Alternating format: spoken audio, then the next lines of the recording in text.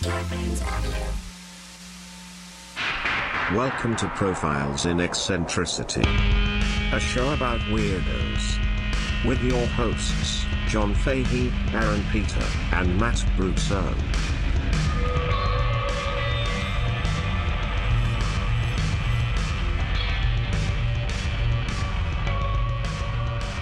Hello, folks. Welcome to Profiles in Eccentricity. It's a show about weirdos, doggone it. My name is John Boy, and it is John Boy time. Joining me as ever, live, via satellite, 3 children in a trench coat, disguising themselves as an adult man. It is the handsomest son of a bitch I've ever seen in my life, my friend, Aaron Joseph Peter. Thank you. That's very, very sweet of you. And I'll have you know that each one of those midgets, children in a trench coat, are all wearing N95 masks, and they are all wearing rubber gloves during this time that we find ourselves in. Oh, that's good. I know who doesn't use protection. You know who doesn't ever wear protection? Yeah, that's true. That's true. How you, Matt? Yeah. I'm doing all right. It's been fine. Yeah, it's been fine. Yeah, it's been great. We're just getting started. John, you've been doing a lot of walking, you say. That's good. Yeah, I'm all sunburnt. That's why he's laying down. He's exhausted. He's on his fainting couch. No, I was like, I'm walking through the cemetery all the time. One day they were closed early, and I was like, everybody's dead in there. What are you? What's the worry here? You know what I mean? But you don't want Joey Ramone to catch it. Yeah. Donnie, and Dee Dee are both in there. Oh, sorry, Joey. Yeah. Yeah, it's been a time killing fun thing to do. That's good. But plus, I got to get Aaron hit 200 pounds. I'm supposed to hit 180, so yeah. I'm trying to work on it. But I haven't been on a scale. I don't even know how close I am remotely. So me and Aaron swapping 20 pounds. That's like the fruitiest shit we've ever done. Yeah, so far. Well, yeah, we're doing it on a dare. We're doing it on a dare basis. Yeah.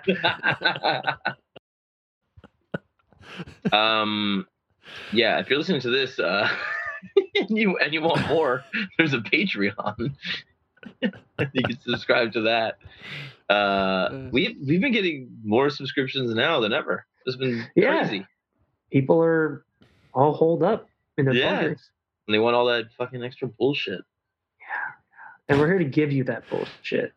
Yeah. Oh, yeah. And none of it's recorded like this. No. Not yet. I got guys who won't know how to do it and deliver it. Yeah.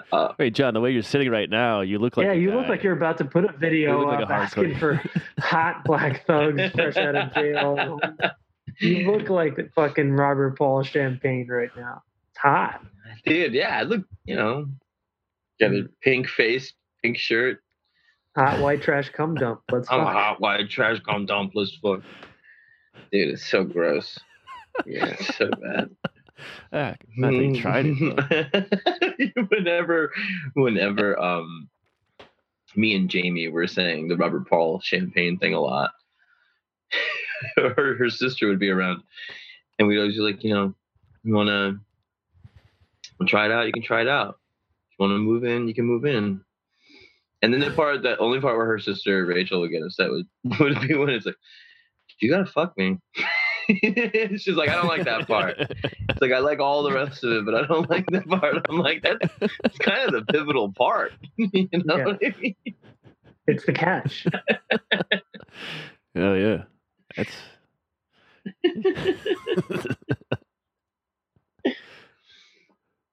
So, Aaron, you got a little something. Yeah, I do. I do have a little something, just kind of in honor or in recognition of with respect to the time that we're all going through. All due respect. which usually means something disrespectful is coming out. Yeah. I'm actually, actually a lot of outlets have been touching upon this gentleman, and as of late, and his importance and his contributions to medicine and hygiene. And Ooh, this is Hi, Gene. hey, Gene, you're on the air. I think Google had him as their doodle the other day. And this is one Ignaz Semmelweis, aka the savior of mothers, aka the guy that got doctors to start washing their fucking No way. hands. Oh yeah. So, mid-19th century in Europe, about 5 in 1,000 women died during childbirth when they delivered their babies at home or with a midwife. Yeah. Yet when these women in same place and time, when they had their babies at a hospital with the assistance of a doctor, their death rate was 10 to 20 times higher. Jesus. 50 women in 1,000 are dying, right? Mm-hmm. So what they would get is this something called childbed fever, and they'd get an incredibly high fever, pus, putrid smelling pus emanating from their birth canal, abscesses, in abdomen and chest, and then they would just, I know Matt's gonna say I wouldn't have done that. They would get an irreversible descent into sepsis and death, all within 24 hours of having their kid. Like it just progressed incredibly fast, and they just had a horrible death in the hospital. But this did not happen as often when they had a midwife do it, or they delivered their babies alone. Enter one man named Ignaz Semmelweis. Now he was born in Hungary in 1818, and a relatively uneventful life. Yeah, he went to law school, but he quit 2 years in and decided to go into medicine. And he graduated, got his whole medical certification and all that shit. And he applied for a position at Vienna General Hospital in 1846, but he was Jewish and they didn't like that. So they didn't like that. But so he wanted to get into like regular general medicine or surgery, but they saved those for the non-Jews. And so they threw him into the less desirable OB/GYN division. Oh, yeah. And, so he started, he was an assistant. Who wants to be around all those vaginas? Well, they're all putrid and blowing up. Sure. So they blowing up? Yeah. Inflammation is horrible. Technical term. It's a medical term. You're right. So he ends up working in the obstetrics division of the hospital. And now at this time, maternity wards and institutions were set up all over Europe to address this very interesting problem, baby murder of illegitimate children. Good God. So, yeah, because they didn't have reliable contraception or, safe abortions, illegitimate children were looked down upon, of course, and oftentimes they would kill these babies. Like the man who was cuckolded or whatever you want to call it, these babies got murked. It's a real thing, man. No, but they got murked. Yeah, they murked these babies. So these institutions were set up as like free services for these women and offered to care for the infants who were the newborns. And so this made it really attractive to poor and underprivileged women, especially prostitutes, John. So, in return for the free services, the women would then be subject, for training with the doctors and midwives. And so at this this hospital in Vienna where Ignaz worked, they had 2 maternity clinics. One had an average mortality rate. Average mortality rate. Stay with that because you're frozen in time. And the other clinic at the same look. Okay, where did you lose me? The 2 clinics were set up. The mortality rate. The mortality rate was about 10% due to this childbed fever in the one clinic of 2 at the hospital. In the other clinic, the mortality rate was about 4%. so even lower than half of that. Huh. And the two clinics, they admitted patients on alternate days. So like Monday, Wednesday, Friday was clinic 1, Tuesday, Thursdays. You get it, right? Alternate Right. days. But everybody knew the reputation of the two different clinics. So women would like beg to be admitted to the second clinic, and they would wait. They would like, and even women would like be just desperate. Some women would even prefer to give birth on the streets as opposed to going to the first clinic. If it was a Monday or whatever, they'd rather give birth in the street because it was almost certain death if they gave birth in the first clinic. So, what Ignaz figured out was that the first clinic was staffed by doctors and the second clinic was staffed by midwives. He just was like, oh, this is interesting. Why are the women who are giving birth with midwives having such better outcomes in terms of not dying? And it like really fucking bugged him. He was like, got super depressed. He might've been bipolar. He said that this problem made me so miserable that life seemed worthless. So he's really depressive and Damn. I mean, you're watching women, new mothers die all the time, every day, pretty much every day. Yeah. And he started to like break it down. What is the issue between these two clinics at the same hospital? They use the same techniques. He even like narrowed it down, like eliminating like different religious practices. Like, okay, what are the Jew doctors doing? What are the non-Jew? And the only difference between the two clinics was who worked there. Like I said, the medical students and the doctors at one, and then the midwives at the other. So this was back in the day when a lot of like the theory of illness was based upon imbalances of the basic 4 humors of the body, like lymph and blood and all that other bullshit, or miasma. Miasma, John. You got miasma following you around all the time. And so like the main treatment was like why am I getting the prostitutes and the miasma? Ah, you're a nice guy. Thanks. Thank you. All right, cool. It's pretty cool, man. You're pretty rock and roll. Thanks, man. So, and they thought that like, the bad air floating around is what transmitted disease is, right? And the only time anybody ever washed their hands back then was to like get the smell off. It wasn't necessarily because they thought there was all sorts of nasty shit. It's just because like, oh, my hands smell like dead body. So about a year or two later, after working at this hospital, he noticed, actually one of his friends who worked there was doing a procedure while doing an autopsy, and he nicked his finger doing an autopsy. And then the guy basically got childbed fever and fucking croaked.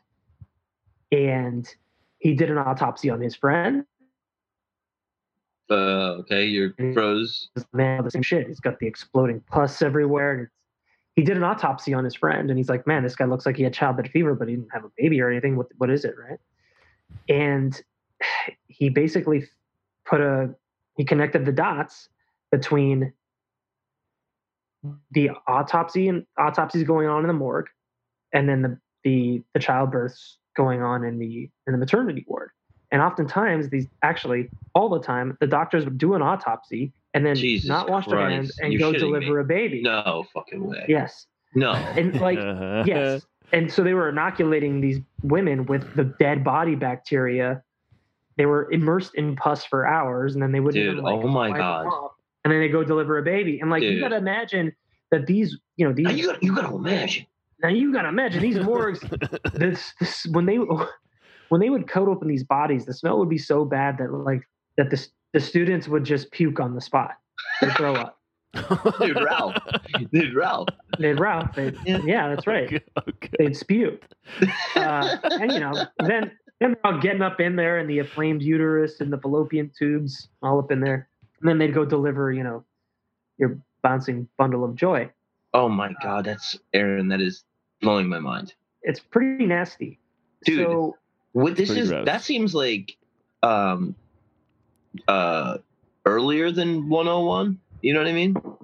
Yeah. Like don't do an autopsy and grab a baby. No, and these idiots thought he was crazy.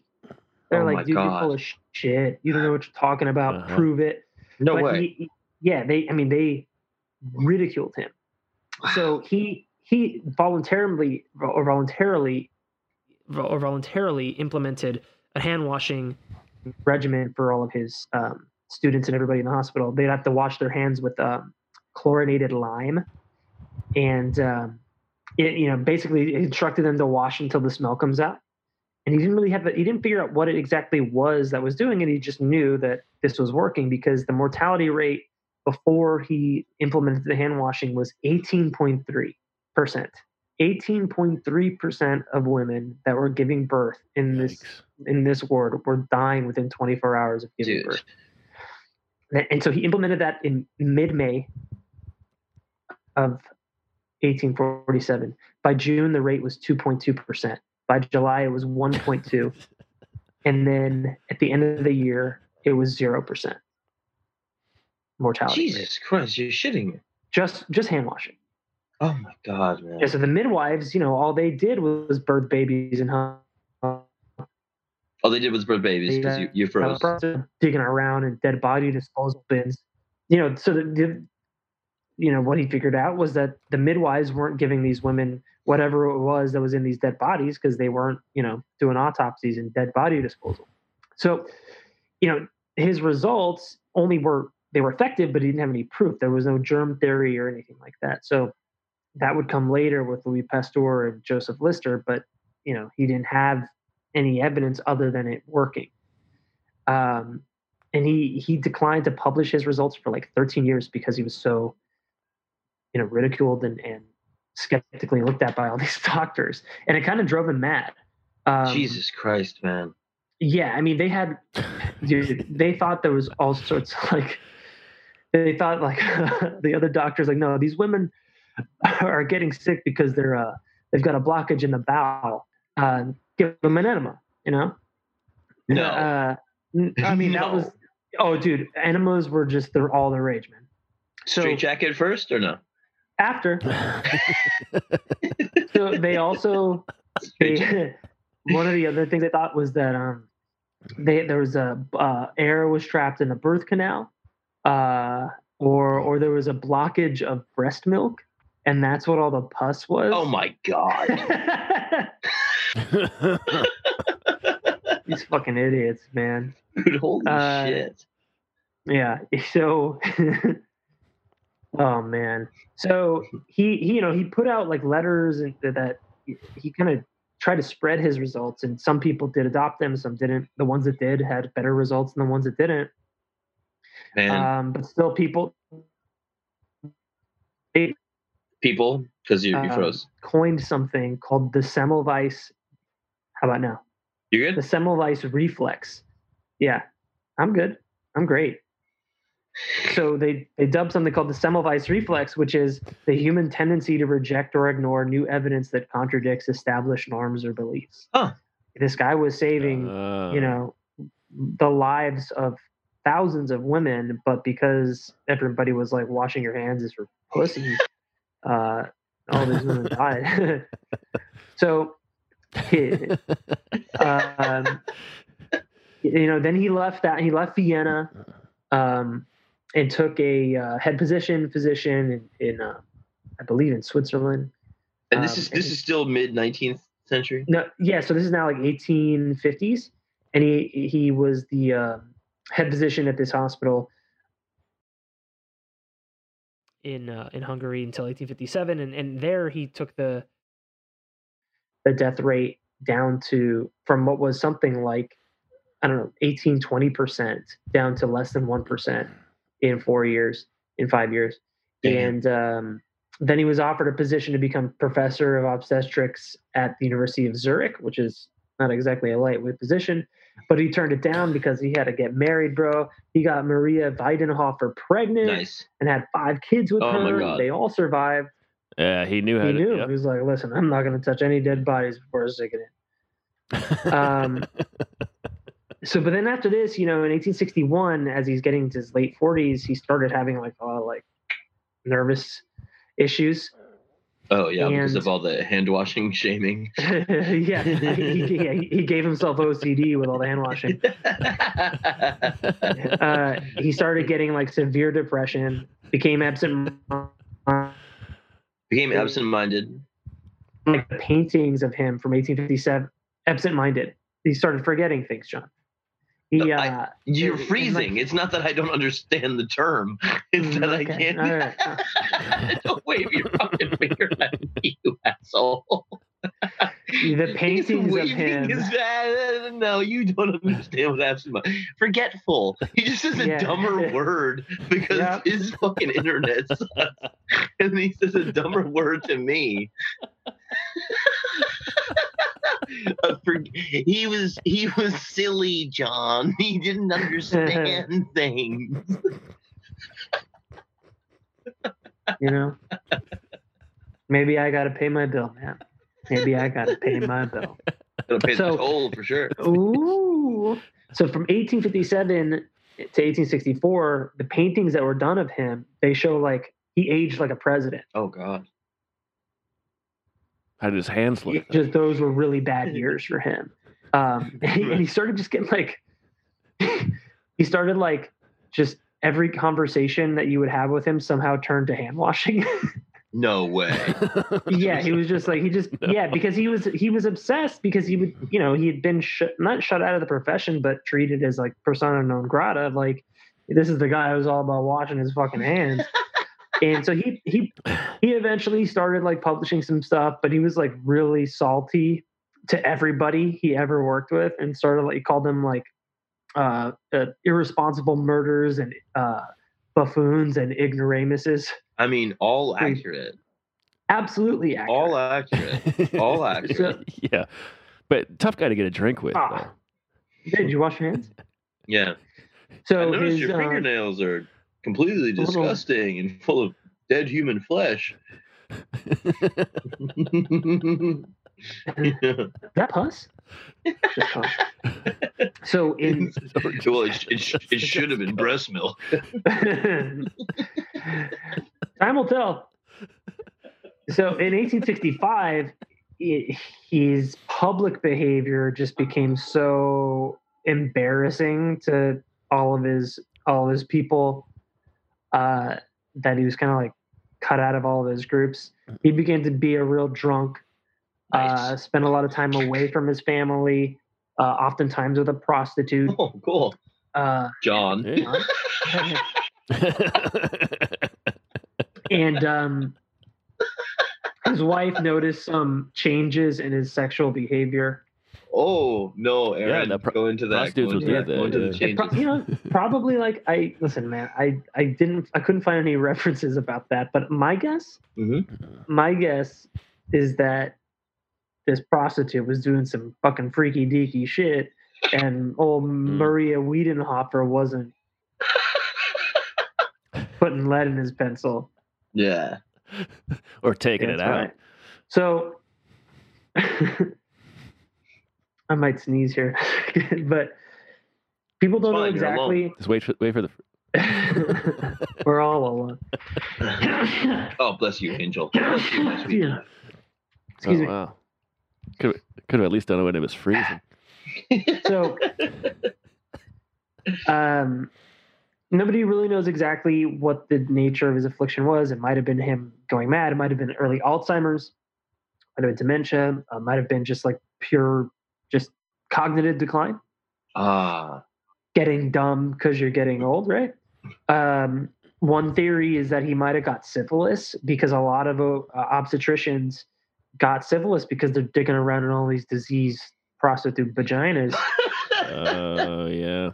And that can drive you crazy too, right? So whatever happened, so his friend Ferdinand was like, "Hey, why don't you come down to this one of these new institutes over here in Vienna? We'll check it out." And so he shows up, but he quickly deduces that it's an insane asylum. No way. He's like, "Listen, I know what's going on here. I got to get out of here. Gotta go wash my hands. I'll be right back. Listen, here's the deal, I gotta go. Gotta go wash my hands. Okay. You guys hang tight. I met you guys tonight, right?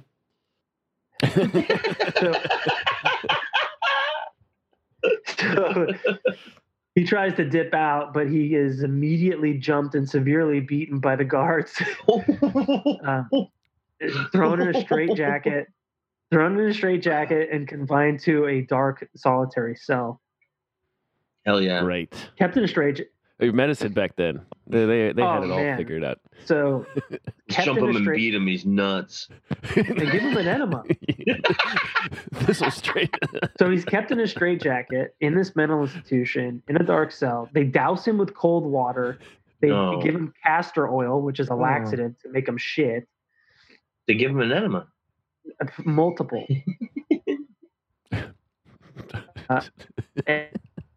He dies 2 weeks later. 2 weeks later, he dies at the age of 47 from a gangrenous wound due to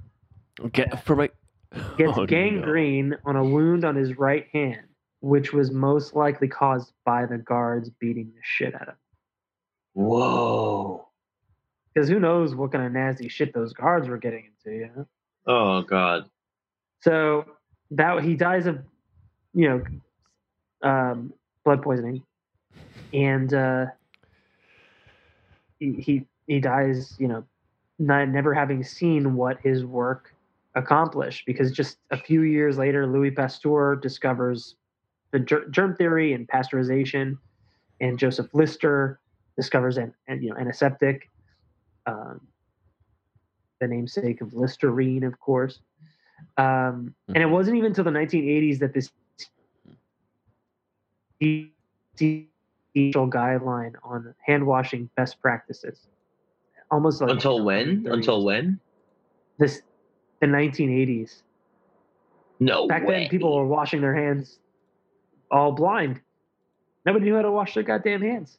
People still don't know how to wash their goddamn hands, and that's why I decided to throw this little nugget together. Ignaz Semmelweis. Damn. So the very thing he fought his whole life was basically also the thing that killed him. Yeah. That's fucked. John, you're frozen now, buddy. Oh, we lost him. Good. Screen. It's a good screenshot pose. of that. I'm gonna draw dicks all over his face. Yeah, I took a screenshot of it. Yeah, I remember the Guardian had an article about it, and it was just like, just the guys going from the morgue straight to giving birth. Straight. What the? Not even a rinse. Fuck. Just all this nasty shit all over their hands. You're gonna, if you're laying on a table, legs akimbo, aren't you gonna be like, hey man, I don't want that. What do you have on your hands? Did you just eat a mayonnaise sandwich? What is that? Whose blood is that? Yeah. What is that? I mean, even the Romans, they would like rinse their hands in water. Yeah, right? and that's a lot of the Abrahamic religions have those ablutions. You wash your hands for these sorts of ceremonies. Oh, and stuff. Right. And those type of things are kind of in a lot of theories about like why Jews did disproportionately better during the Black Plague, because they had hygiene rules. It wasn't because they were demons. It was just logic. Well, jury's still out, but I'm sure the hand washing didn't help. Of course. So that's Ignaz Semmelweis. Now Matt, it looks like it's just you and me here in the chat. Yeah. I sent out another invite. This is a good time for a break, though.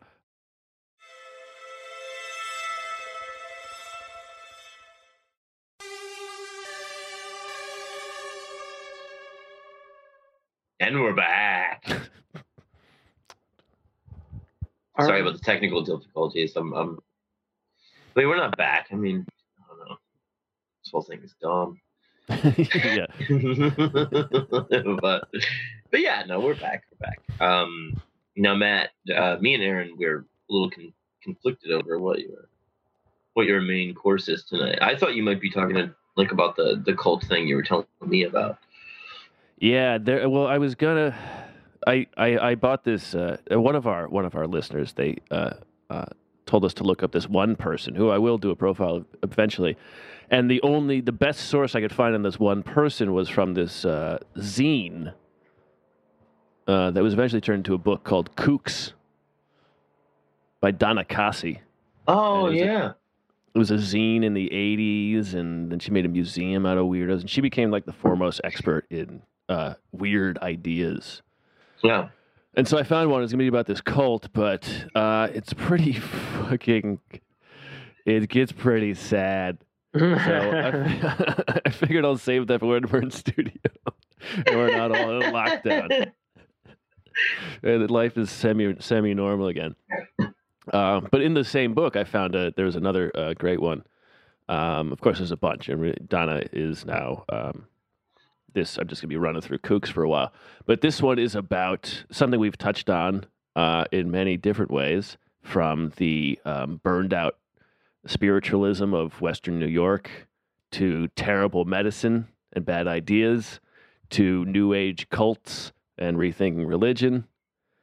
And this one is about the Koreshans. Oh, like David Koresh?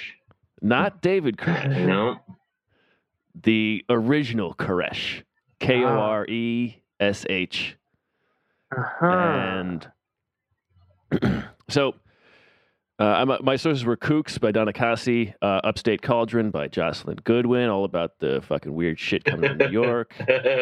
Upstate Cauldron. A Yeah. great name. It's a very good name. Not hardcore New York beatdown sound. I love making John spit up. I love it. He's desperate to it. I know. Oh, God. Oh, you gotta spit up. He needs a good. God. All right. Oh, so, God. so this one is about a man who was originally named Cyrus Teed. Cyrus. The virus. Cyrus. So Cyrus Teed, he was born 1839, Delaware County, New York. It's that's the crook. When you look at New York, that's the crook of the elbow. Oh, I like that. Yeah. So it wasn't the burned out district. That was the passed over district, Oh, which is worse in a way. Yeah, skip it. Skip it.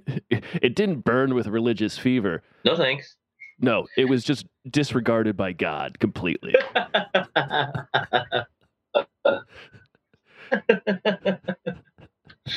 where did I put those? Yeah. Right on.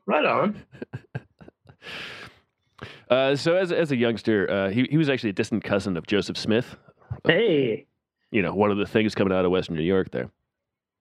fraud.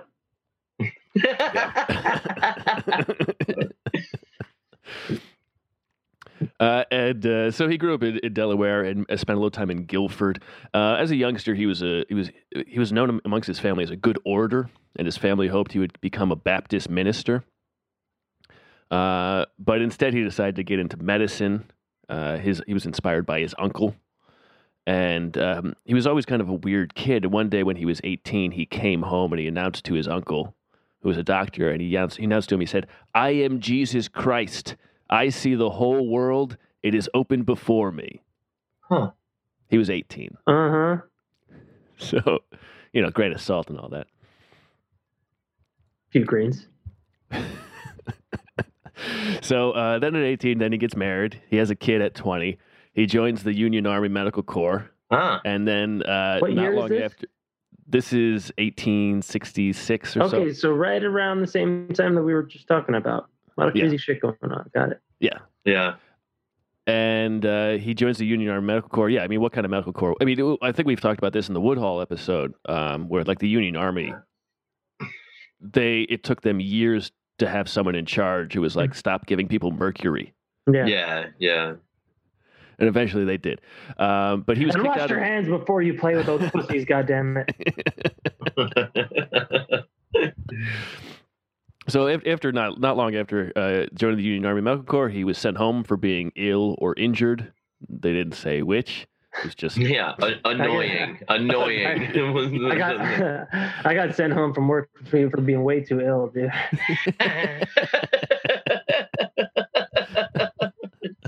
And then Nobody get any work done.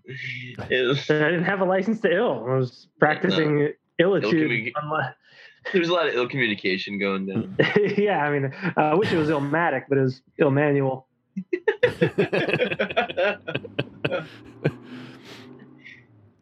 So then he what he does is he goes back to New York and he enrolls in the New York City Eclectical College, Eclectical Medicine, Nice. being a mix of Jazz. the Brinkley stuff. Yeah, it's a grab bag. Yeah, a little bit of phrenology, a little bit of interpretive jazz. It's eclectic. Yeah, it's all about the hands you're not washing. Yeah. That's right. Jazz hands. It's all about the hands you're not washing. That's very good, Matt. But that was a Brinkley thing, right? That's Yeah. like, all of it was new age, but it was also all of these people being like, "Hey, this old doctor shit doesn't work. What if we tried, more like herbs and shit?" Right. Yeah. Anyway, so in 1868 he graduates from the college with a degree in eclectical medicine. He opens up a practice in Utica, another passed over district. He's 29. To separate himself from the druggist in town, the traditional medicine practicer, him and his eclectic medical shop, he hangs a sign over his shop reading, quote, "He who deals out poison deals out death." Because anybody taking pills and all that shit. Yeah. And he was very bothered with the power of rationalism, which was coming through at the time. And rationalism is this idea that there's two arguments to it. One is casual. Every event that happens is connected to something else, either directly or indirectly. Causality. Yes, and one philosopher talking about it said, "Oh, then if I bend my fingers, that means the stars I will move the stars." Right? And so there's this whole idea of science trying to work its way into medicine, but in a theoretical way, not with any sort of study of hand washing. Right. A lot of thinking, not a lot of practice. Right. And even, the practice was so he starts getting,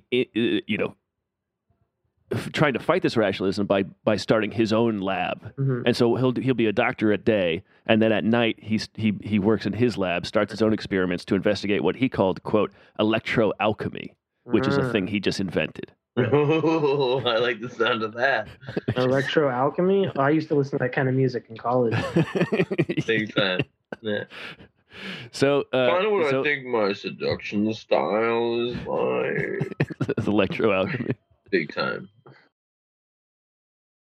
Yeah, he drugs girls and then shocks them with a cattle prod when they get You fucking sick fuck. That's Aaron, you terrible. It's electroalchemy. You're the one you said. You're the one you said. You're the one you said. You're the one you said. You're not even making sense, you sick. Are you shorting out right now? Is this real? You're the one you said. You're the one you said. I think it's buffering again. Pay your bill.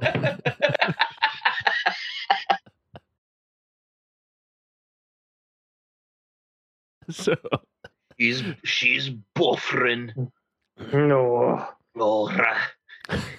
She does be buffering quite a bit. During the pandemic, she does buffer quite an extent. I don't know what any of that is. So in 1869, he builds his lab. He's 30 years old. He starts his own experiments. He introduces electricity and magnetism to alchemy. And this is the electroalchemy. And it begins a process he calls transmutation, a.k.a. he turns one substance into another. They were always trying to turn stuff into gold. But now he claims, through this, to have discovered how to reduce matter into energy. Huh. And then using magnetism, he could turn that matter into a different type of matter. A.k.a. he could turn any base metal into gold dust. And he said he could do this, but it was only visible through the most powerful microscope in the world. Oh, God. In the world. Yeah. No one had that, sadly. Not even one person. There had to be one person. I mean, you think so because It's got to be them. I mean, by default, there is one most powerful microscope in the world somewhere. Right. Even if there's only two. Oh God, you're going totally nuts right now. You're totally freaking out. What did you just say? Did you just come? Nothing. Did you just come? Did you just come? Did you just come?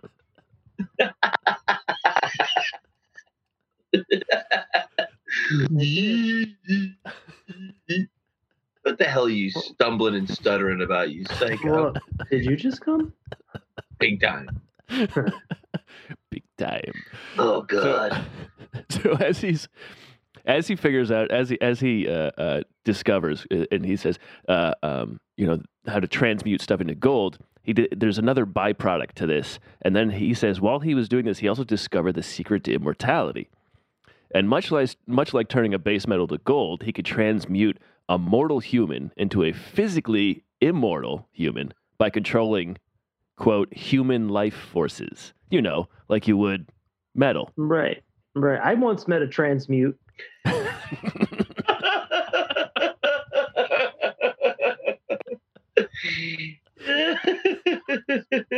gonna leave that there. Just gonna say that. Well, what did Zay have to say for themselves? Not much.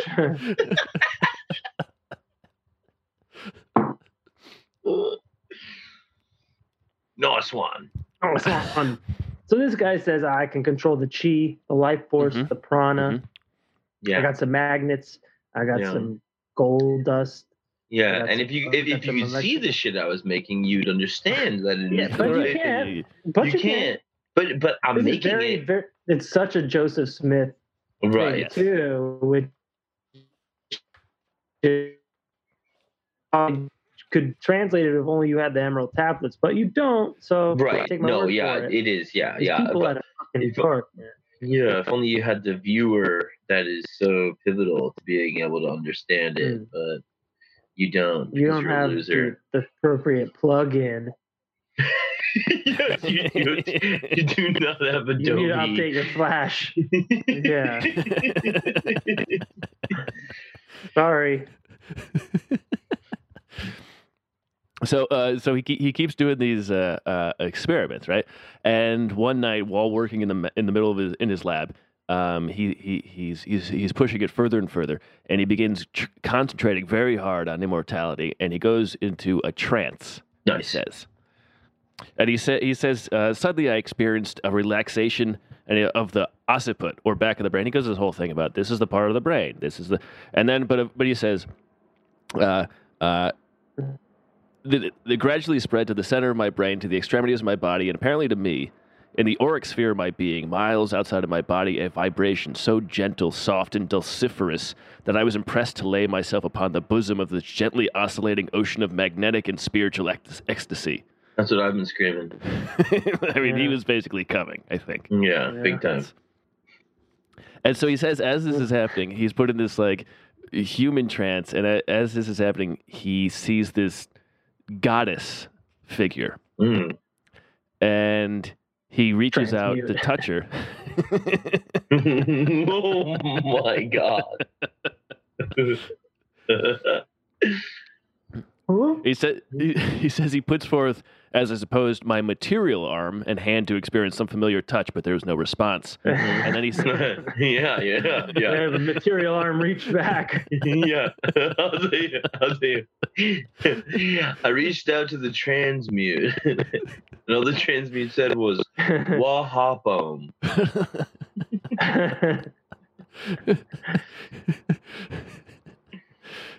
So he goes to yell at this figure, and all that comes... Deservedly. He goes to yell at this figure, and all that emerges from his mouth is a woman's voice.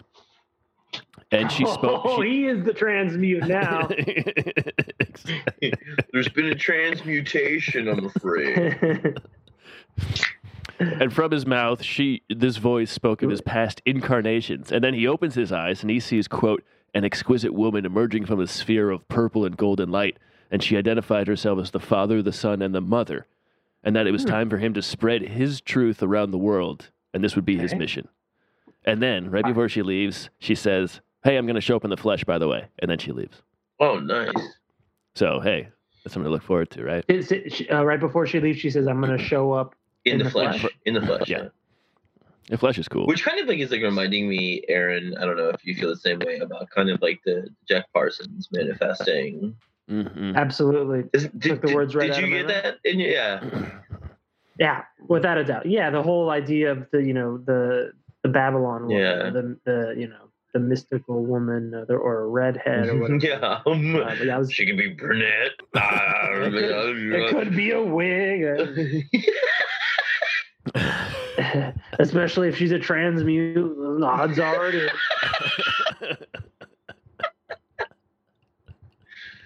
I thought she was a trans mime. I should have known. Her hands were so big.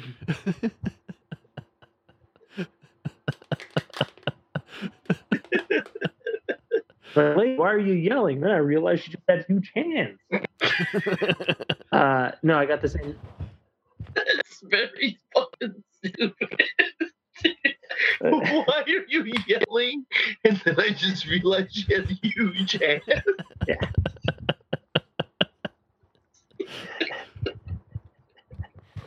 Listen, man, here's the deal, man. Everybody needs each other. That's so stupid. It's incredibly stupid. Why is she yelling? Why is she yelling? Yeah. It's basically miming in all caps. Dude. Yes. Thank you. In wingdings. Yeah. It hit me really hard because I was just talking about working with somebody that sent emails in all caps. Oh God. And I had to tell her, like, hey, this is not what a professional person does. No. You know? It's not. These people don't know. And she was so mad when I broke the news to her. Like, do you understand that you look like you're screaming? And she was really, really annoyed with me. And I was just like, I'm sorry, but this is like little kid, my first computer. Like, so I think big hands signing, looking like yelling. It's very, very, very funny, Aaron. That's very, very nice. I like to be dumb. Yes, it's very fucking stupid. Thank you. Sorry, Matt. No, all good. That's why we do this. So Cyrus T, right? Cyrus T? So after he sees this whole amazing sexual hot thing, so he decides his mission is to, quote, achieve the victory over death, not for myself, but for those who I come as a sacrificial offering. So what he's saying is he sees himself as the second coming of Christ. Yeah. Mm-hmm. But he didn't want to call himself Christ. Electro Jesus. Yeah. Oh, so instead he took the Hebrew translation of his first name, Cyrus, which translates into Koresh. Mm. Ah. And he said his teachings would be known as Koreshanity. Whoa. Oh, man. I did that workout program once. It was Koreshanity, man. Yeah. And he called his followers Koreshans. Yeah. And, around this time, his, I believe it was his cousin who was like working at a building site, he said that when Cyrus showed up, I saw a halo around him. Oh God. And this is from a follower. This is from his last follower. Yeah. Who's telling these stories. Who's like, yeah, his cousin said he saw a halo around him. Yeah.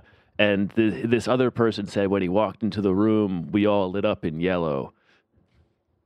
So apparently it was going around. Damn. Now, the central teaching of Koreshanity is this: the Earth is not a sphere hurtling through empty space, but is actually a concave, hollow shell. That's right. 8,000 miles across, 25,000 miles around, Check and that out. in the middle of it contains the cosmos with man at its center. Yeah. And he calls this cellular cosmogony. Now, cosmogony is a branch of science that deals with the origin of the universe, especially the solar system. And so this is his explanation of it.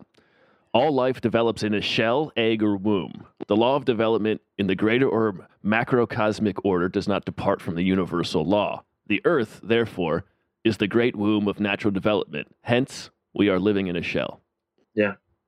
Yeah. A lot of that theoretical bullshit he seemed to be shunning earlier. It took. Right. Yeah, it's a very pick and choose approach to everything science. devolves in a shell or an egg or whatever. So Tell me I'm wrong. Yeah. Naturally. My friend Jeff, he always living said in a that box. he always said that everything Living in a cardboard box. Someone living in a box. The box. My friend Jeff, he said everything in life either comes out of or goes into a hole. So I mean, that's the same idea. Right. The Yeah, I mean, yeah. Any of those fucking absolutes are just totally insane when it comes to science. You'd be like, "Listen, man, it's circles and nothing else." And you go like, "All right, well, no, it's not. So shut up." Like, you know what I mean? Like, Mm-hmm. these rules that people make up for themselves, like, "Oh, it all comes back to one thing." It's like, no, it comes back to all types of dumb shit we don't even understand. Like, what are you talking about? Man? You wish it was one thing. Yeah, You could yeah, understand. because Then you could comprehend it, right? yeah, it'd be good for your narrative. You'd be like, it's Yeah. all about eggs or fucking whatever, you know? Sperm. Yeah, or it's all about It is. holes, like, you know, It is all about holes and sperm and eggs. And sperm. and tips and wigs and wigs. So this guy. This guy Oh, Based Aaron, on- dude, you have based on no idea. let's call it a hollow Earth. Great. Hold on, go back, start again. I'm sorry. So this idiot's got his own cosmology figured out. We live in a hollow Earth type of situation. The Yeah. whole universe is Well, it's inside. not. Yeah. It's The not universe is on the necessarily inside. hollow. It's a yeah. Well, yes. Aaron, as always, you've caught on exactly, and we'll get to. What do you mean, as always? Well, Yeah, he's usually very pay good at. attention. John, I'm not saying you haven't. I'm just saying he. Got No. Well, it was No. implied, Matt. Well, Maybe it's because we're not all in the same room or something, or maybe it's because I haven't paid my bills, or maybe I don't know what it is, but it sounded harshly judgmental. And John, you're doing no. great. Yeah. I'll be right back. Yeah. Hey, we're Wait, all what did pulling you for just say? John. I don't know what terrible thing you just said to me because you froze. Hey, we're all pulling for you. Oh, thanks, buddy. So, Matt, Yes. just real quick. I mean, Aaron, I think probably I told you that I know about this Koreshan guy too from the area I moved from in Florida. yeah, we're gonna get to the Fort Myers stuff. Okay, but yeah, that's I knew that there was, you know, the whole thing you're talking about with the concave and. John, you don't have to prove it to me. I believe you. No, it's just it is. I know I've been excited to learn more about it because I never did do the deep dive on it, and they were also kind of pioneers in that area for non-natives. Yes. Yeah, continue. Very please. much so. So let's not forget, during this whole time, he's discovering that he's the second coming of Christ, but not Christ. He's also still a doctor. No, like, So he's like you. yeah. Well, and like Jesus. Yeah. So he still has patients, and so he'll still treat his patients normally. But as he's treating them, he'll start dropping in his new ideas and calling himself Koresh. Oh god, And so in no time, so hot. his patients leave him, and he has to leave Utica and then he has to move to another town. He moves in with his parents in their mop making factory or wherever their mop making business. That My doesn't son's work a out. doctor.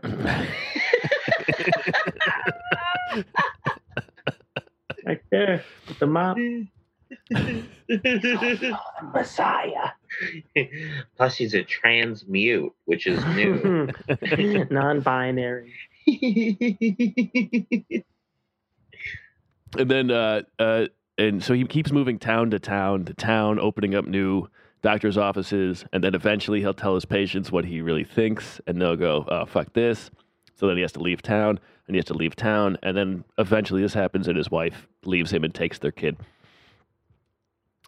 But during all of this, he makes one convert over this. But this is a very tough period for him. It's not his cousin. It's not his cousin on a building site, is it? No, it's not. There are very, very little victories. Eventually, like he moves to Syracuse to run the Syracuse Institute of Progressive Medicine with his brother, of course, in the Department of Medical Electricity, which is Of course. his specialty. Yeah. It's electroalchemy. Let's be real. Pretty much.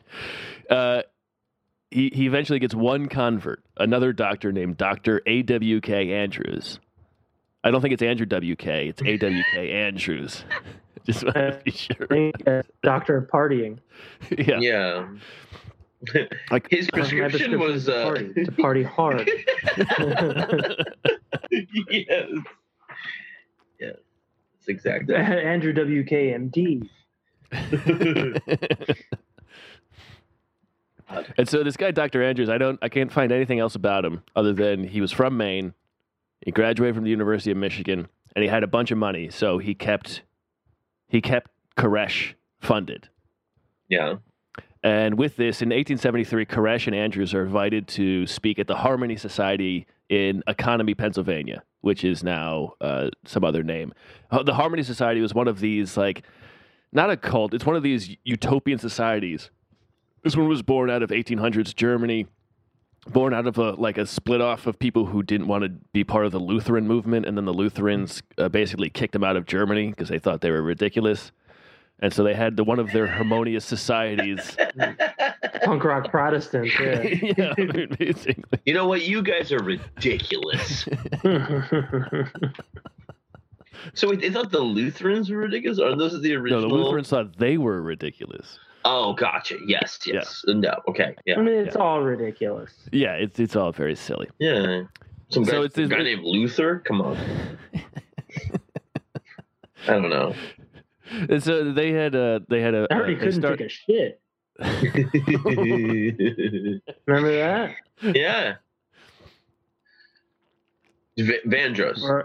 Or a piss. I think Luther did. Remember Luther had a big old kidney stone in him? Yeah. That's tough. Martin Luther. Yeah. Makes for good music, though. What was your Vandross?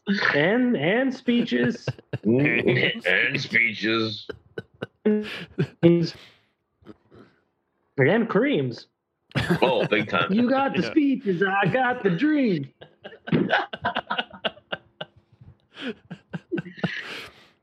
I like to be dumb. It's very, very good, Aaron. We're in trying times. We're in very trying times, historical times right now. It's been really difficult for me, man. I gotta level with you, pal. Plus, I farted.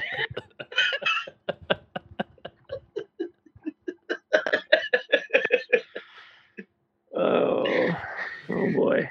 So 1873, he goes to the Harmony Society in Economy, Pennsylvania. What is then known as Economy, Pennsylvania, because it was a city that the Harmony Society created. And at the speaking engagement, Koresh, he's a hit with them, and so but he has such a great time with them, and he had been affiliated with Shakers in Western New York, and so the Shakers I knew. I associated with Shakers. I'm not gonna lie. From the Harmony Society, he takes on their practices of celibacy and communism. And they take on and the president of the Harmony Society was then forever after accused of spouting the Koreshian cosmogony. Wow. So like there was this back and forth that they really had a great time, and so eventually after this, no more wins until the 80s. Until He the goes- 80s. So in 1884, Oh. all of a sudden these lawsuits start showing up from disenchanted followers of his Oh. ideas, and then all of a sudden he gets a lot of lawsuits from husbands whose wives had joined him Nice. because he gains followers here and there with his idea, with his like, hey, women are equal to men, Right. which crazy Even if idea they're back then.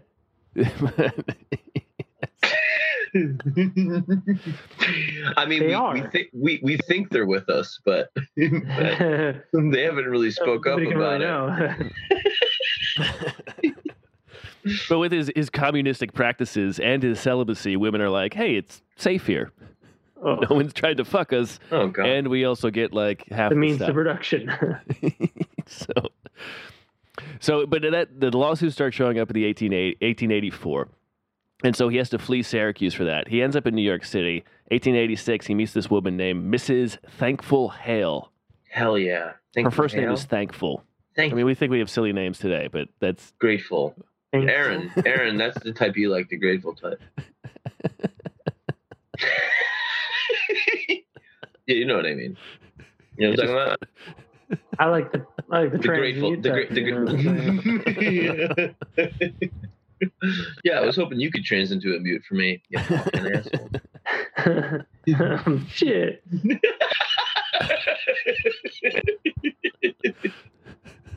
You got me.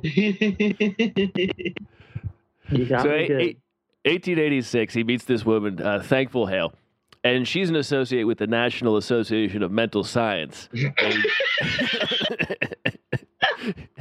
A group I cannot find anything about. National Association of Mental Science.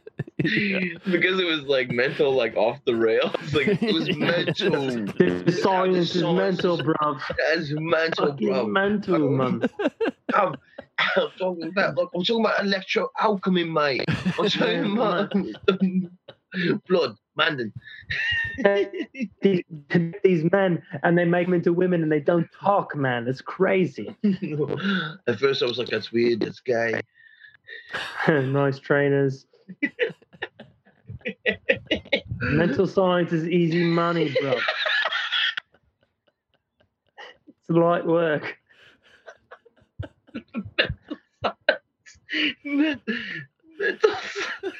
Every 3 minutes. Man, the science is mental, bro. It could hardly be described as science at all, actually. It's barely a factual thing about it. There's shakers and quakers and all sorts of shit, man. Fucking mental. That's so fucking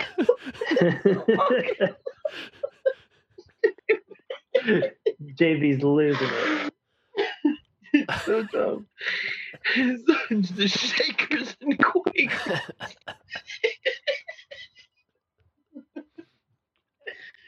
It's mental, man. Everyone's sharing. No fucking. It's like everybody's like washing their hands or something, you know? Crazy. Like they're seizing the means of production to each his own, to each according to their need, from each according to their ability. God. But also like pretty sick trainers. So 1886, he goes to speak to this National Association of Mental Science in Chicago. He's invited to speak at their convention of sorts. Jesus And his fucking Christ, you're fucking Windy City. Yeah. Oh, you're telling me. He goes there, and his presentation impresses them so much, they immediately elect him president of the association. Oh God. Of mental science? Of course. Yeah, perfect. Oh God. And Gorgeous. now he finally has a following. He's 47 years old by now. And so what he does is he stays in Chicago, and using the funds from the association, He founds the Koreshan Unity and the World's College of Life, Oh. featuring courses in electroalchemy, metaphysics, and mental science, of course. And using the association's money, he purchases an old mansion. He calls it Beth Opfra, which Beth Opfra is a place. It comes from Micah 1:10 in the Bible, and this is the New King James Version. I know you guys are familiar Of course. with it. The only one that's worth reading. It says, "Tell it not to Gath, weep not at all. In Beth Opfra, roll yourself in the dust." And dust is a biblical thing that usually means, it's a negative. So, it's kind of like roll yourself in the negative history of man. Yeah. It's a place where you're cast out almost. Right. This is his house of. Yeah. I didn't know you get wet. That's it, exactly. Angel dust. Well, I didn't know you get wet. Sherman Hemsley. This stuff's so strong, man, it'll make you transmute. Make you start shouting with your fingers, speaking in hieroglyphics.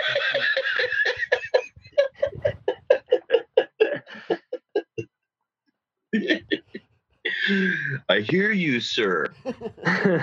Loud and clear. You do not have to speak so loudly. It's ma'am.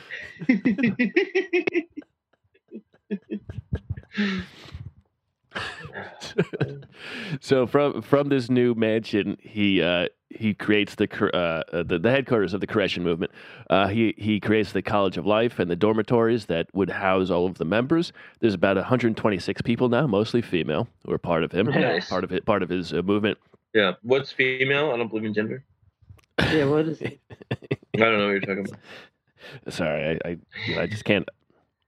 That's the thing I read. I don't know what it means. Oh, okay. And was that on mute or were those volume chicks?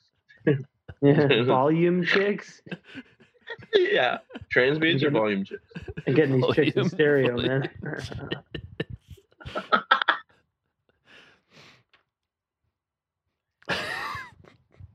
All right. So then from here, he starts traveling the country to preach and gain converts. And he gains converts in Massachusetts, Maryland, California, Colorado, Oregon. He goes over the entire country as much as he can. 1891, he finds that he's gaining too many middle and upper class followers. So Yeah. he doesn't want to become, You mean yeah? No, you want the poor people. Of course. So what he does is he establishes what he calls the Bureau of Equitable Commerce. It's just basically a co-op of sharing and equality among members. Of course, the leaders at the center. Of course. And in But his nobody's teaching, fucking.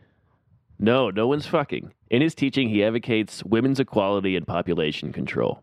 Damn, man. Because celibacy, he believed, would, quote, allow Koreshans to conserve their life forces and achieve physical immortality. Damn. Oh. Get the fuck out of here. Seriously? Yeah. That was why? And he believed that human evolution was stunted by alcohol, tobacco, and sex. This is a quote: "The vileness of the average male, soaked in nicotine and alcohol, passes through the sperm cells to infect the next generation. Oh, and God. Women have every right to protect herself against him." Better believe you should, Yeah, lady. that's true. And also, Keep me out of there. And transmutes can handle themselves.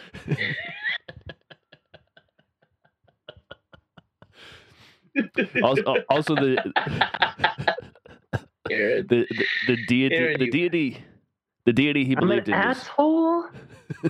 your face after the transmute. It always freezes. He just eyebrows up, doing this. What did I say about transmutes? I don't know. What? Also, his deity was hermaphroditic, Nice. and Who was it? Just his general god. Just his general it's god. monotheistic. it's stereotheistic. Single, all-knowing, all-powerful. And Stereotheistic. Dude. Because it's both genders, Matt. That's very right. good. Very good. It's not monotheistic, it's stereotheistic. Because he has both, Aaron. I don't know if you understand what that means. Dude, I don't. And also the other thing is that in the Bible, there's this select group of tribe members who become the sons of Israel. But the Bible has this obsession with the Number number 12. 100. Also 144,000.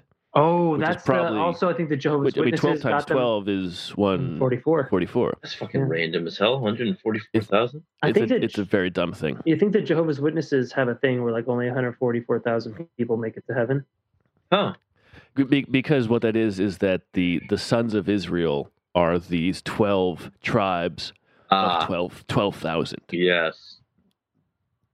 And what he did in his The lost tribes. idea was that there was 144,000 men, but then he added 144,000 women.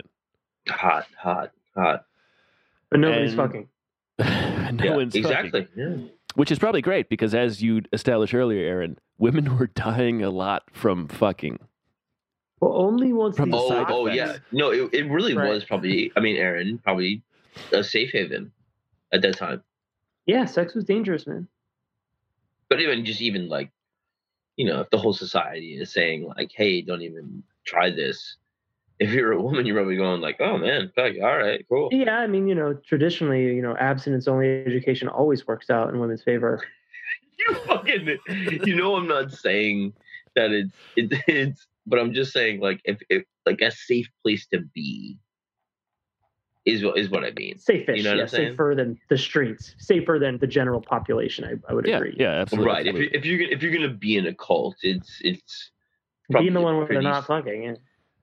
Well, being the one where they're at least, not going to kill you during childbirth or just Or they have advocate for equal rights. or attack you. Yeah, right. Exactly.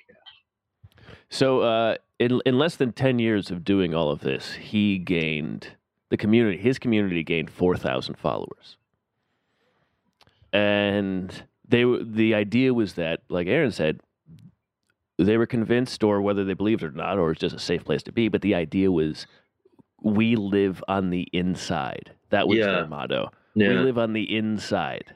Yeah. And people came in. It wasn't just women too. There's this story of this man in Chicago. It's from this great book from Carl Kramer's "Dark Trees to the Wind," which is this verbal storytelling history of all of these weird cult stuff things that are happening through America. And this is from a guy in Chicago who joined. And this guy, he said, "I was barbering at the Sherman Hotel in Chicago. Left my room for a walk down State Street. 1900 elections were going on. Speakers were hollering. One corner or another. The Salvation Army was holding a meeting, but I wasn't paying anybody mind. I was out for a walk. Then I saw fellows speaking beside a post that had a sign on it. Some sign you see on the wall here. It said, 'We live inside.' What he said made sense, and I stopped to listen. I bought a copy of The Flaming Sword, which is their pamphlet, from a man standing behind the speaker. It was 3 cents, but I gave him a nickel and said, 'Keep the change.' I read it at bed that night. Before I went to sleep, I was inside." Mhm. So there's something there calling to people going, Inside. Get John in- loves inside. Get inside. Get in. Aaron knows the bit. Yes. Aaron That's a knows the bit. good bit. Hey, we all. You're freezing. Nobody can hear how good my bit is because you're froze up. You're froze up. No, yeah, no, I wasn't doing it your is- bit. I was just saying we're all inside. No. I'm just saying that you froze, and so if you were No, lauding my I'm- bit, it was a terrible time to do it because you destroyed it Then I'll stop and doing ruined it. it. No, it is. Yeah, It's a great bit. but it also is something that is very. I don't know. Matt, what do you think? Is there? Do you think it was like they felt reassurance by that idea? Well, I mean, I think a lot of them grew up with. I mean, one of the things that It's almost. I'm sorry to interrupt, but is it not almost worse than flat Earth, where it's like literally the whole world revolves around me? Well, yes and no. I mean, one of the things Teed argues is that this idea of this Copernican method of the solar system was created in the Dark Ages, which Yeah. it should be the Dark Ages. So obviously they should know less. What I think what it is in a world that is ever changing, there's a finite answer, Right. and then you can claim it, and in that claiming, like most cults, with that claim and hold, you are now in control of your world again, as opposed to these outside forces. So here's a man, he's talking about all the shit, he's walking down State Street, and all these people are yelling at him, and he's, it's left and right, people yelling, and then here's this one, so he's in control now that he grabs hold of this one thing. Yeah. Yeah. Yeah, you're not really much of a Messiah cult leader unless you have an original explanation for how the universe works. Exactly. Yeah. I mean, that is a thing, though. But also, if it's Messiah doesn't go. And if I could just piggyback off of what the other guy said, that doesn't usually demand respect. Right. I know, but in all fairness, also that does work, in my opinion. Well, I mean, especially if you're a woman back then, right? You have no control over anything in your life. And here's a society you can live in where you finally have any control. Yeah. You can't leave the house. So now you're here. You can do work. You can go outside and do other stuff, Yeah. So around this time, 1880s or early 1890s, he then meets this woman, one convert called Annie G. Ordway. And in her, he sees the mystical woman who had first sprung into his visions. Hell yeah. Her name then becomes Victoria Gracia. And she becomes his permanent companion, his supposedly celibate partner. Nice. He's the spiritual leader. He calls himself the spiritual leader of the organization, and she's the president. Huh. And then they also have a council of 7 women representing the 7 planets. But then also in Chicago, then they get harassment from the police, more lawsuits from the husbands of converted wives.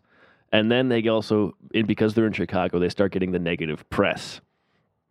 1890, the Chicago Tribune has an article where they call him, quote, an unproposing man of 53 years of age, of wiry build, with the appearance of an ordinary man, of not the highest grade of human origin.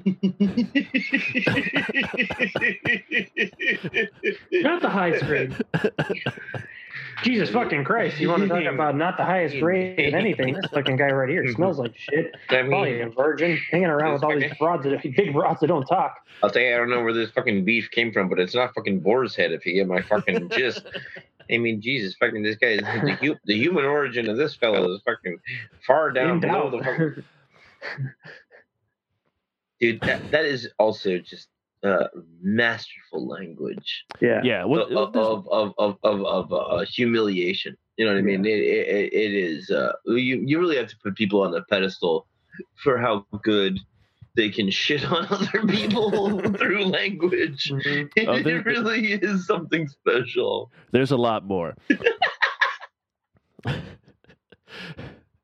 They say with he claims to be the Son of God, and he bears a family resemblance to the Almighty. If he does, we have reason to rejoice that the Creator of the universe remains invisible. Oh my God. Later, the Tribune calls him, quote, an undersized, smooth-shaven man whose brown, restless eyes flow and burn like live coals, who exerts a strange, mesmerizing influence over his converts, particularly the other sex. That was kind of positive. Yeah. Chicago Herald writes hairless Twinkie. I'm a hot hairless twink. I won't fuck your wife, trust me. This is dude, man. I'm a hot hairless twink. I'm smooth as a bone. I won't fuck anybody. Let's share stuff. Let's go habitate and come. Let's go tend to the garden. Let's do a co-video together. Come on here. The Chicago Herald writes, the absolute, irresponsible, immaculate, and invalid high muck-a-muck if there ever was one. High muck-a-muck. That's so good. Immaculate. Yeah. I love the word immaculate so much. Yeah.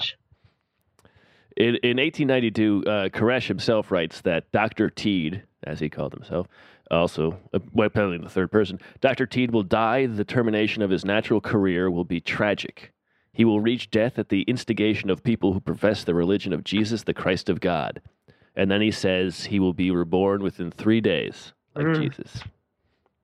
And that was 1892, mind you. He's not dead yet. Aaron, So what are you now- doing? Putting together your tech decks or something? Yeah. I was plugging it in. Tech decks, the skateboards. Yeah, that's exactly you're right. Yeah, do it on screen. I like that.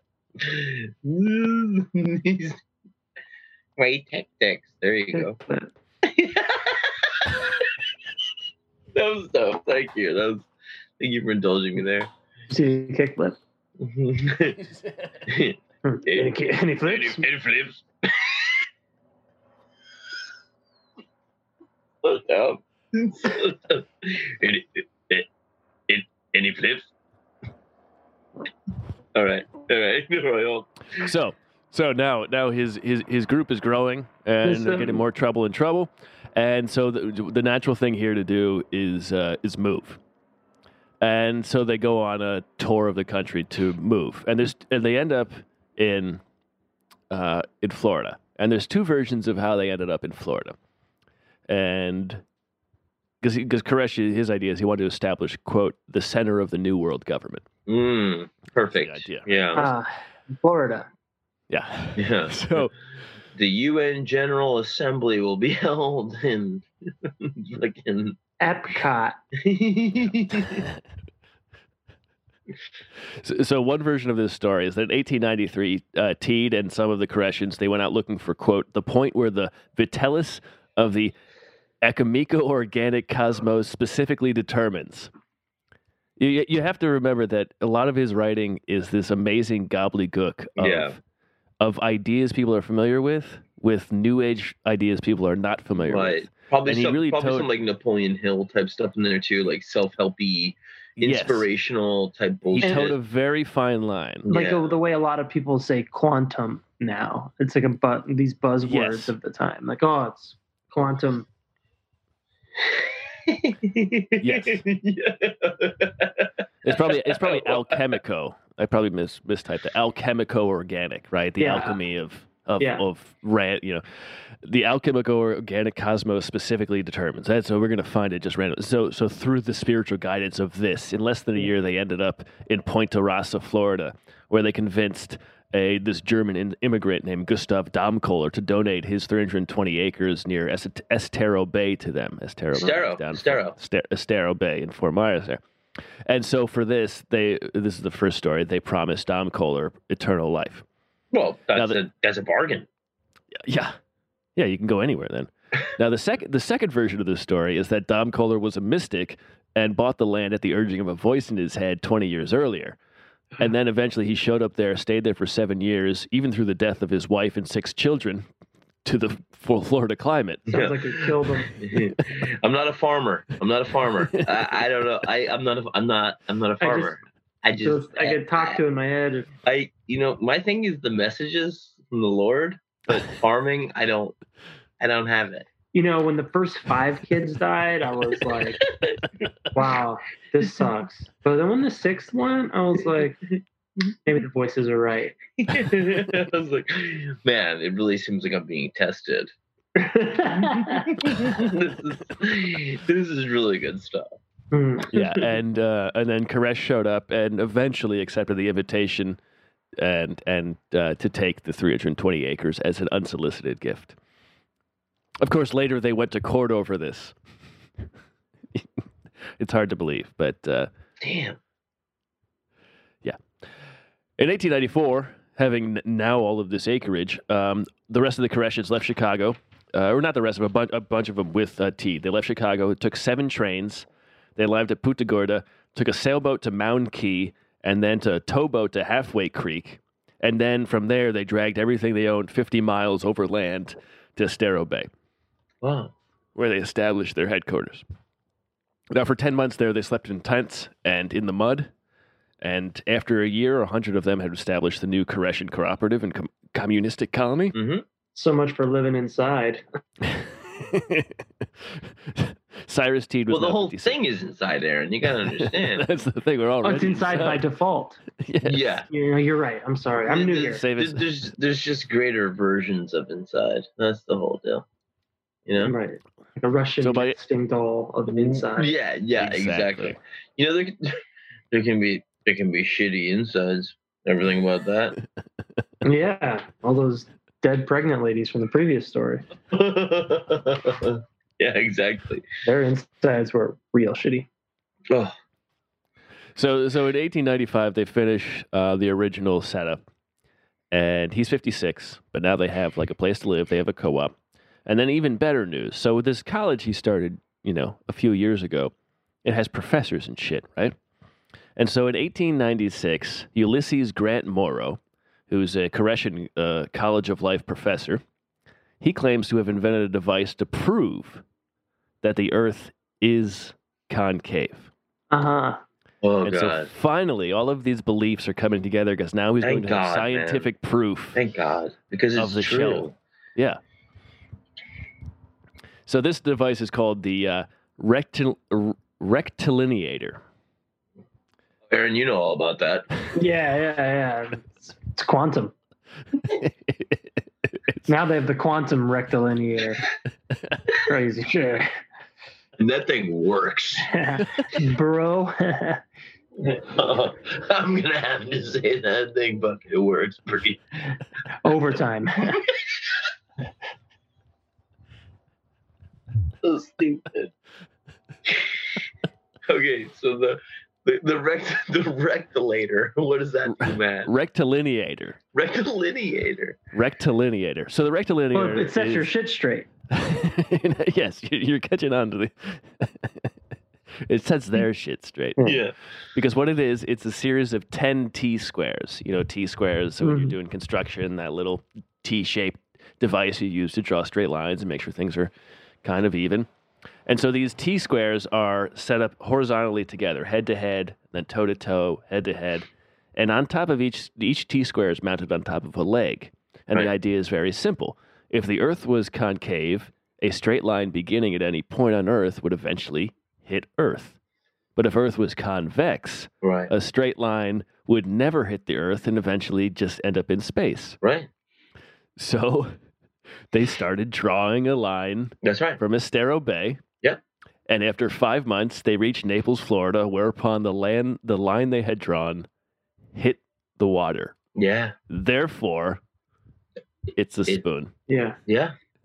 It's concrete. Aaron, did I tell you about this before? No. Yeah. This was like the local. I mean, I can't believe you didn't tell me because now I've been thinking the Earth was a sphere my whole fucking life. Well, I know how fragile your mind is, and I didn't want to shock you. You waited this long to tell me that the Earth is a spoon? Yeah. Is that cool? No, man. It's fucked up. I'm pretty fucking far from cool, man.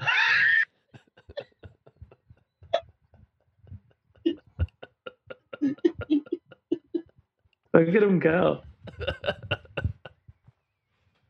This is my favorite.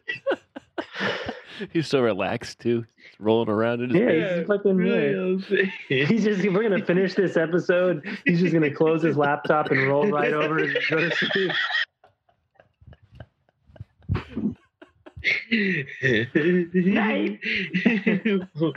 That's that.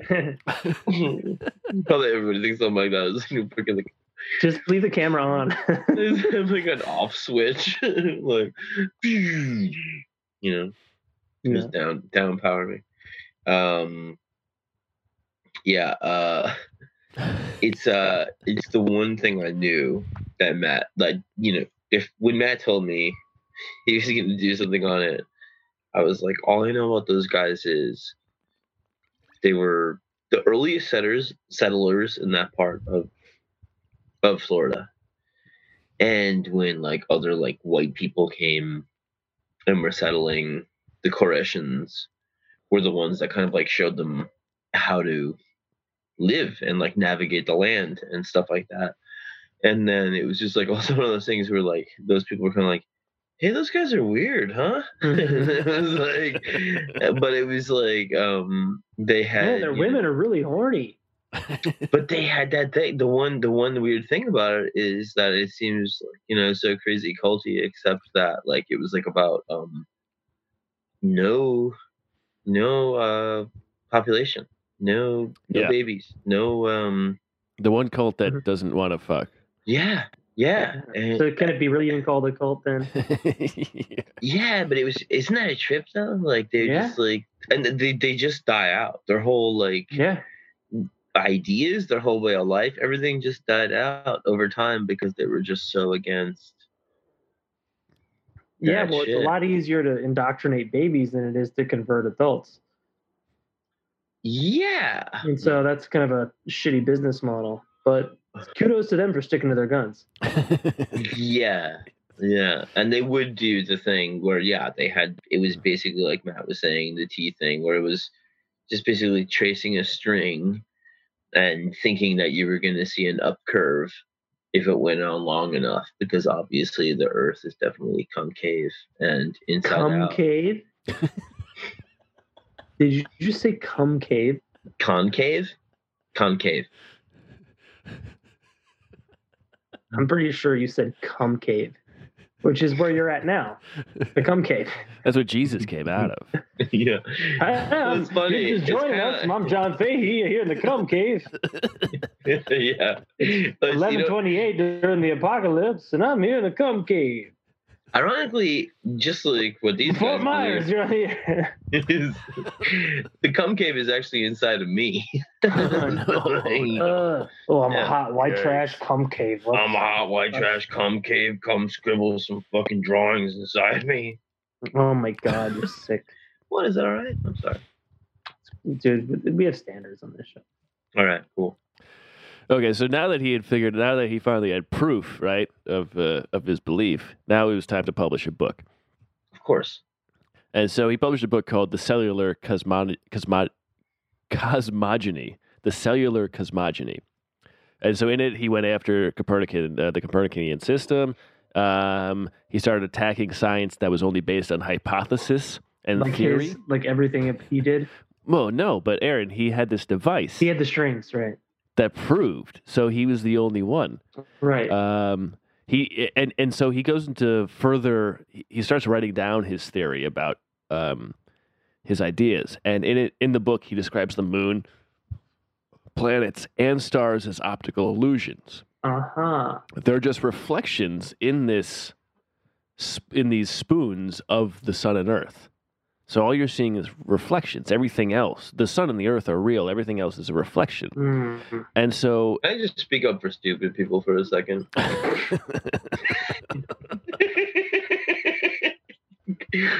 I just speak up for stupid people for 1 minute? Please do. This theory, not that bad.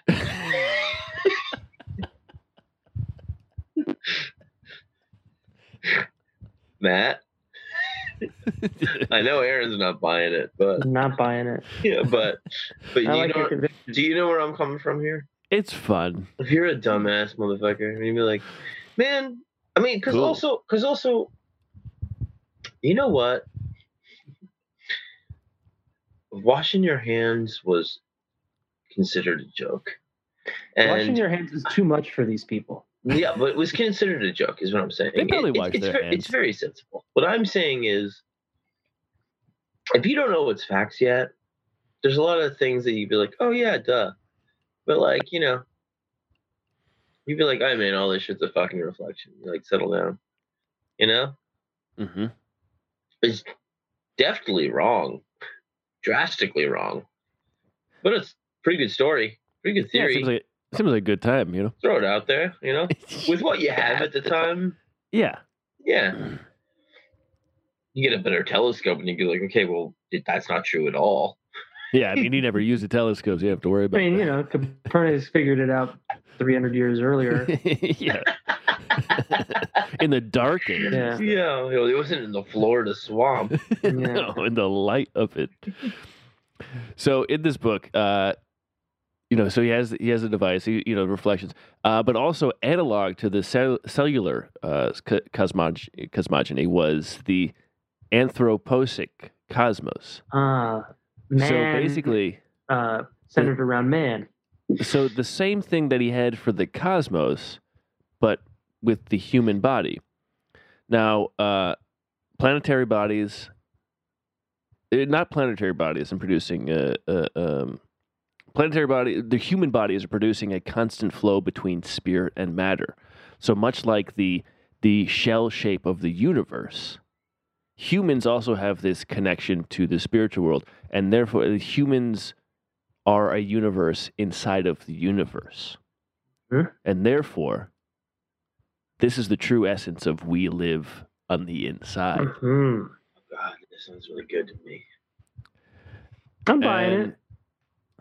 I mean, and This one makes a little more sense.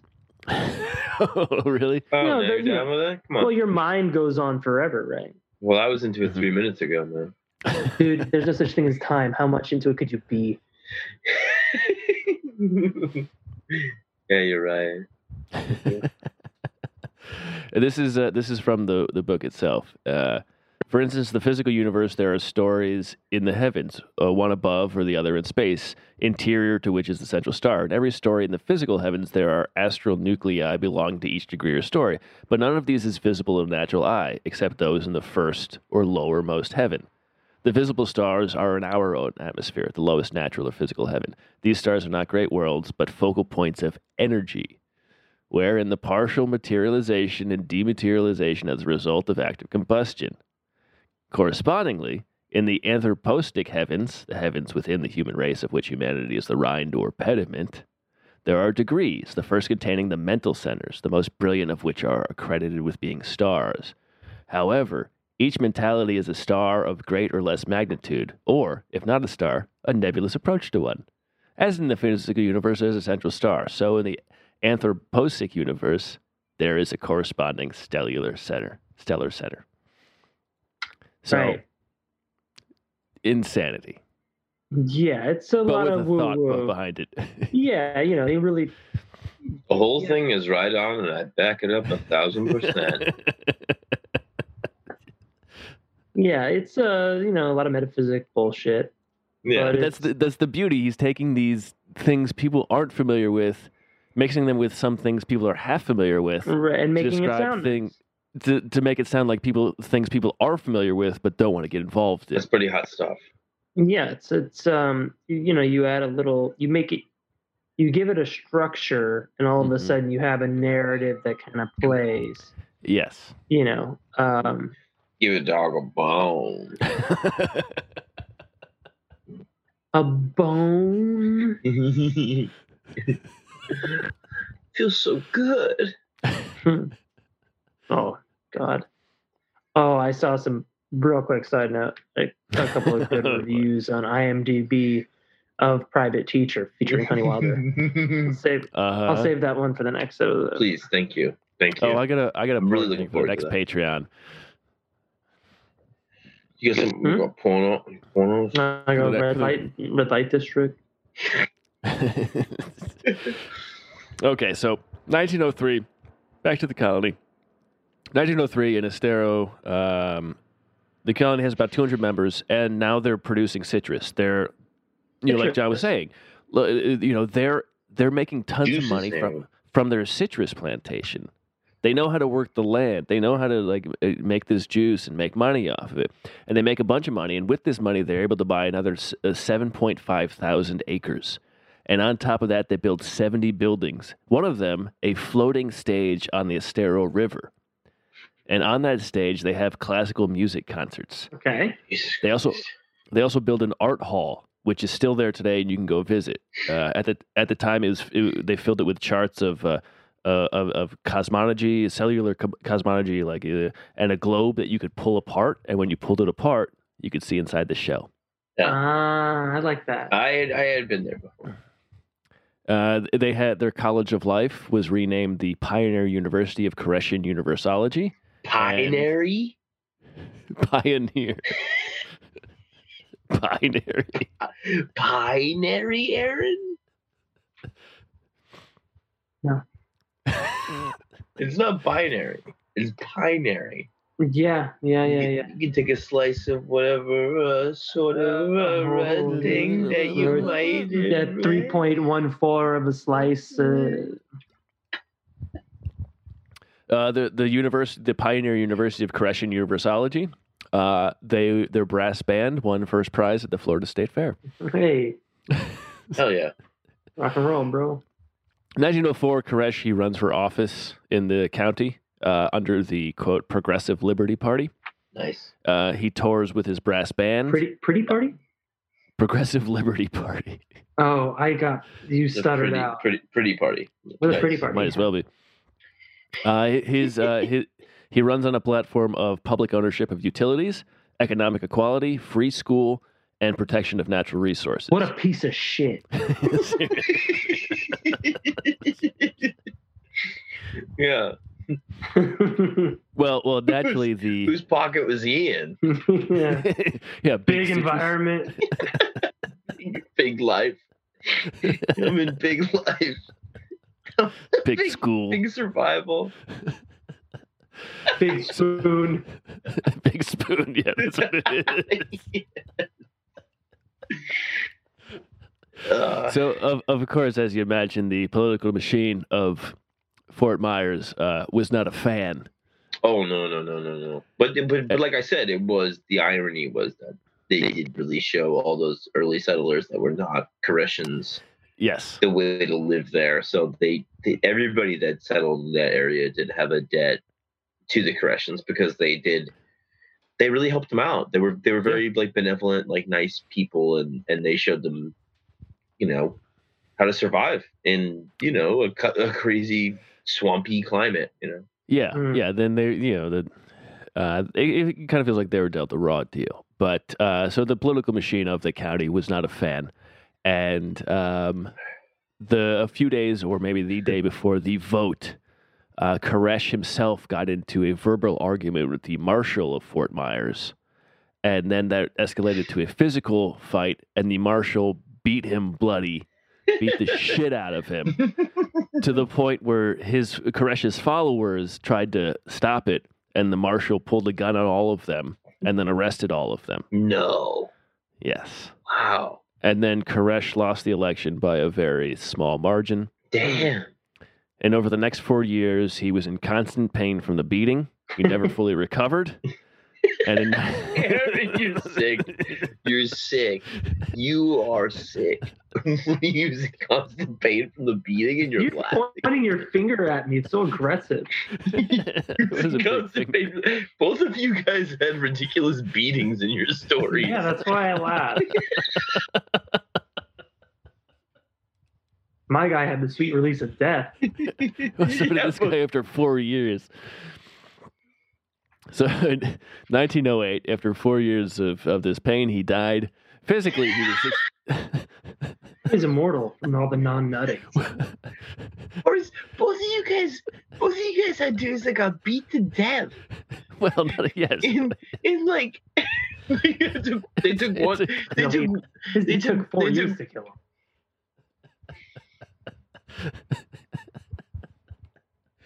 That is insane. It's a pretty good time. Yeah. Physically, he was in 1908. Physically, he was 69 years old. No word on how old Koresh was. 69, nice. Yeah, I know. It was pretty cool. Now, remember, he had preached that Theocritus would resurrect him. It was, quote, the incorruptible dissolution without decay of flesh of a physical body by electromagnetic combustion. Right. Right? Of course. Amen. And then, Amen. He died on December 22nd, and the prophecy was that he would rise in 3 days, a.k.a. Hanukkah. What? No. 3 days? What? I don't know. Is that the 3 days we're talking about right That's German in the United States. In 3 days, I'll shock you. 3 days, I'll be right back. See y'all in a few. Shocking revelation. So after he died, his followers built a makeshift mausoleum and they had a zinc bathtub. Makeshift? They couldn't give a proper one? He did so much. You know, you have 3 days, you know. Oh, okay. Yeah. And they had a zinc bathtub, and they put his body in the zinc bathtub. Zinc. I'm going to send you both a picture of his body. There's in the zinc. zinc bathtub. You're saying a zinc bathtub. A bathtub that was made of zinc, yeah. Right. They put him in the bathtub, and they waited. After 3 days, he didn't come back. Well, the zinc should theoretically suck out all the death. You'd think so. You know, I mean, I take Zicam. I don't know about you guys. And then, after less than a week, the local health... Aaron is being very patient. The camera just goes to Aaron, just grimacing and being, fine, I'll allow it. Oh, you can set it, John, I forgot. You can set it so you can see everybody without having to... No. The camera just chooses whoever's talking, but Aaron wasn't talking, and it just showed him being disappointed, and I really enjoed it. That's interesting. I see all you guys. It was almost as if the camera was like note his disappointment, and I thought it was very yeah. The software is run by the editors of The Office. Yes, exactly. Yeah, it's very true. So after less than a week, the local health authorities showed up and they said, yeah, you got to bury this guy. So they went to Estero Island. They buried him there. And Annie Ordway, his old partner, she tried to take over and declare herself leader. Jesus. The group splintered. No way. She left. She took her followers. She went to Tampa. According to friendsofkoreshin.org, a few dozen people stayed and to wait out his resurrection. They put a guard. Like according to Kasi, people were worried that someone was going to break in to his tomb and pull him out, so they put a guard there. According to Friends of Koresh, they put a guard next to his tomb just in case he woke up, so they could bring him back. They could arrest him again. Get the fuck out of him again. But they also, what they did on the island, they tied a boat to a palm tree. Just in case he resurrected and no one was there, he could take the boat back. Good God. And then in 1921, a short 13 years later, people were still there. A hurricane hit Estero Island. His tomb and his bathtub were tossed into the Gulf of Mexico. Jesus. A few bones were later found. They were interred at the old store on Route 41. Nice. And then a few years later, the old store burned down, and all of him was gone. Damn. And they never found any of him again. Yeah, 41. I spent a lot of time driving up and down 41. That was. Oh, I bet. That was it was alongside like 75. You know, like 95 on the east coast of Florida went to New York. 75 went to the Midwest, and it was just down either coast lanes. But 41 was another one that went up like all the way into the Midwest. Mm. And yeah, they were always just. Obviously, probably like one of the most, or the most historic, you know, non-natives in the region. And well, it didn't quite end there. So while most of the followers had left and the group had dissipated, there was this teacher named Hedwig Michel. She was a Jewish woman who was living in Germany. One of her students found out about this whole thing and became obsessed with it and taught her about it. And when the Germans started taking over, or when the Nazis started taking over Germany, she fled Germany. Her pupil did not. He stayed there. He was killed in a concentration camp. But he taught her about this, and she became obsessed with it. And she fled Germany and went to Florida and tried to start it up again. And so in the 40s, she briefly resurrected it before she died. That's fucking crazy, man. And she converted to Koreshianity. And she died in her 60s, and she donated 300 acres of the Koreshan land to the state of Florida, which would eventually become the public site, the Koreshan State Historical Site. Yeah. And so she lived there until 1982 when she died. Yeah, it's a nice park too that has, you know, things that are, you know, little tidbits about the history of the cult and stuff like that, and it's like, yeah, they didn't believe in reproducing. That's why they're not here. Like, you're just But, gonna like, oh, but okay, it's cool. still almost caught on again because of this one kid in I Germany know. then getting his teacher into it. I think that was probably part of it too. Is that like one of those things, like the guy having no stake in the game, like Yes, absolutely. no really selfish thing, Right. where you go like, oh, okay, maybe there's something to this because He's not trying to fuck our wives. exactly, or us. Yeah. Like fucking that all the Jones something. If you're so straight, kiss me. That thing I think about Jason Van Glass talking about that with Jonestown. Yes.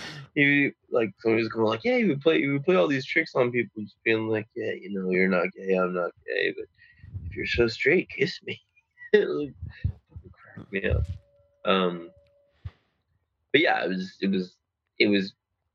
I mean, obviously the whole spoon shit is fucking insanity or whatever, but like the cult seems fairly harmless otherwise. Yeah, I mean, they seem like they meant well. Yeah. Compared to like the vast majority of them, they seem like one of like the 2% that are like fucking Yeah. fine. You don't have to kill yourself. You don't have to fuck anybody. Right. You don't have to jump on a comet or anything like that. Yeah. It's pretty good stuff, man. Thanks. Pretty wonderful stuff. I like hearing a decent cult story. Isn't that fun? Yeah. Yeah. Isn't it fun? As When far they as- get all as down far and as- swampy. Yeah, well, when they stop being so Wait. culty. Yeah. When they get way down here on the Chattahoochee. But yeah, it gets hotter than a dead lady's coochie. No, hooker's pussy. Hooker's pussy. Which you should wash your hands before you get in there and after. Hey boys, this was That's nice. it was nice. I Don't act like you're unimpressed by it, you piece of shit. no, I just really miss being in the same room with you. I know. No, I completely agree. I do feel exactly the same way, and I hope it never has to happen again. But I'm sure it will probably for many months to come. Because Aaron, I don't know, you go out and you do all kinds of nasty shit with all kinds of disgusting people, and What? me and Matt are good boys, but you're nasty as fuck, Oh yeah, and you hell. can't be trusted. So.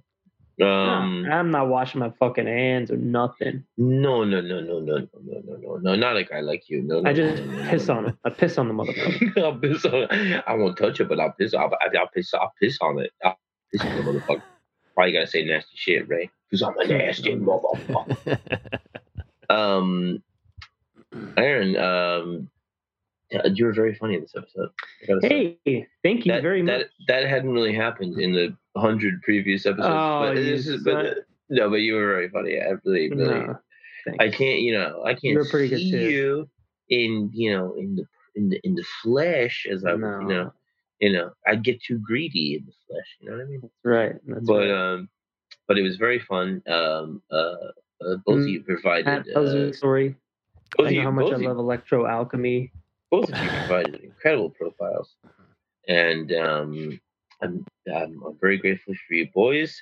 I do want to say to our Patreon subscriber Brett Harris that we love you and Yeah. thank you for getting in touch. The last couple of messages from you, Very, very nice. yeah. And Wash your hands. Stay inside. wash your hands, don't touch your face, and I love you, good boys. And I'm going to say goodnight. My name is John Fahey. My name is Aaron Pita. My name is Matt Brousseau. I just want to sorry, guys. The next thing in this Kooks book is a letter Donna Cassia received called "Men Can Have Babies." Oh boy. That Of will be course they covered. can. That will be covered in the next Patreon. What are men? Anyway, good night, Matt Brousseau. Thank you. Good night, everybody. We love you.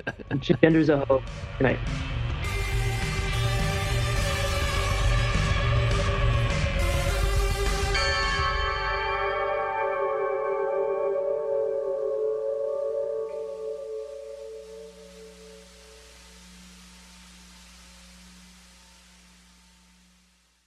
Starburns Audio, a podcast network.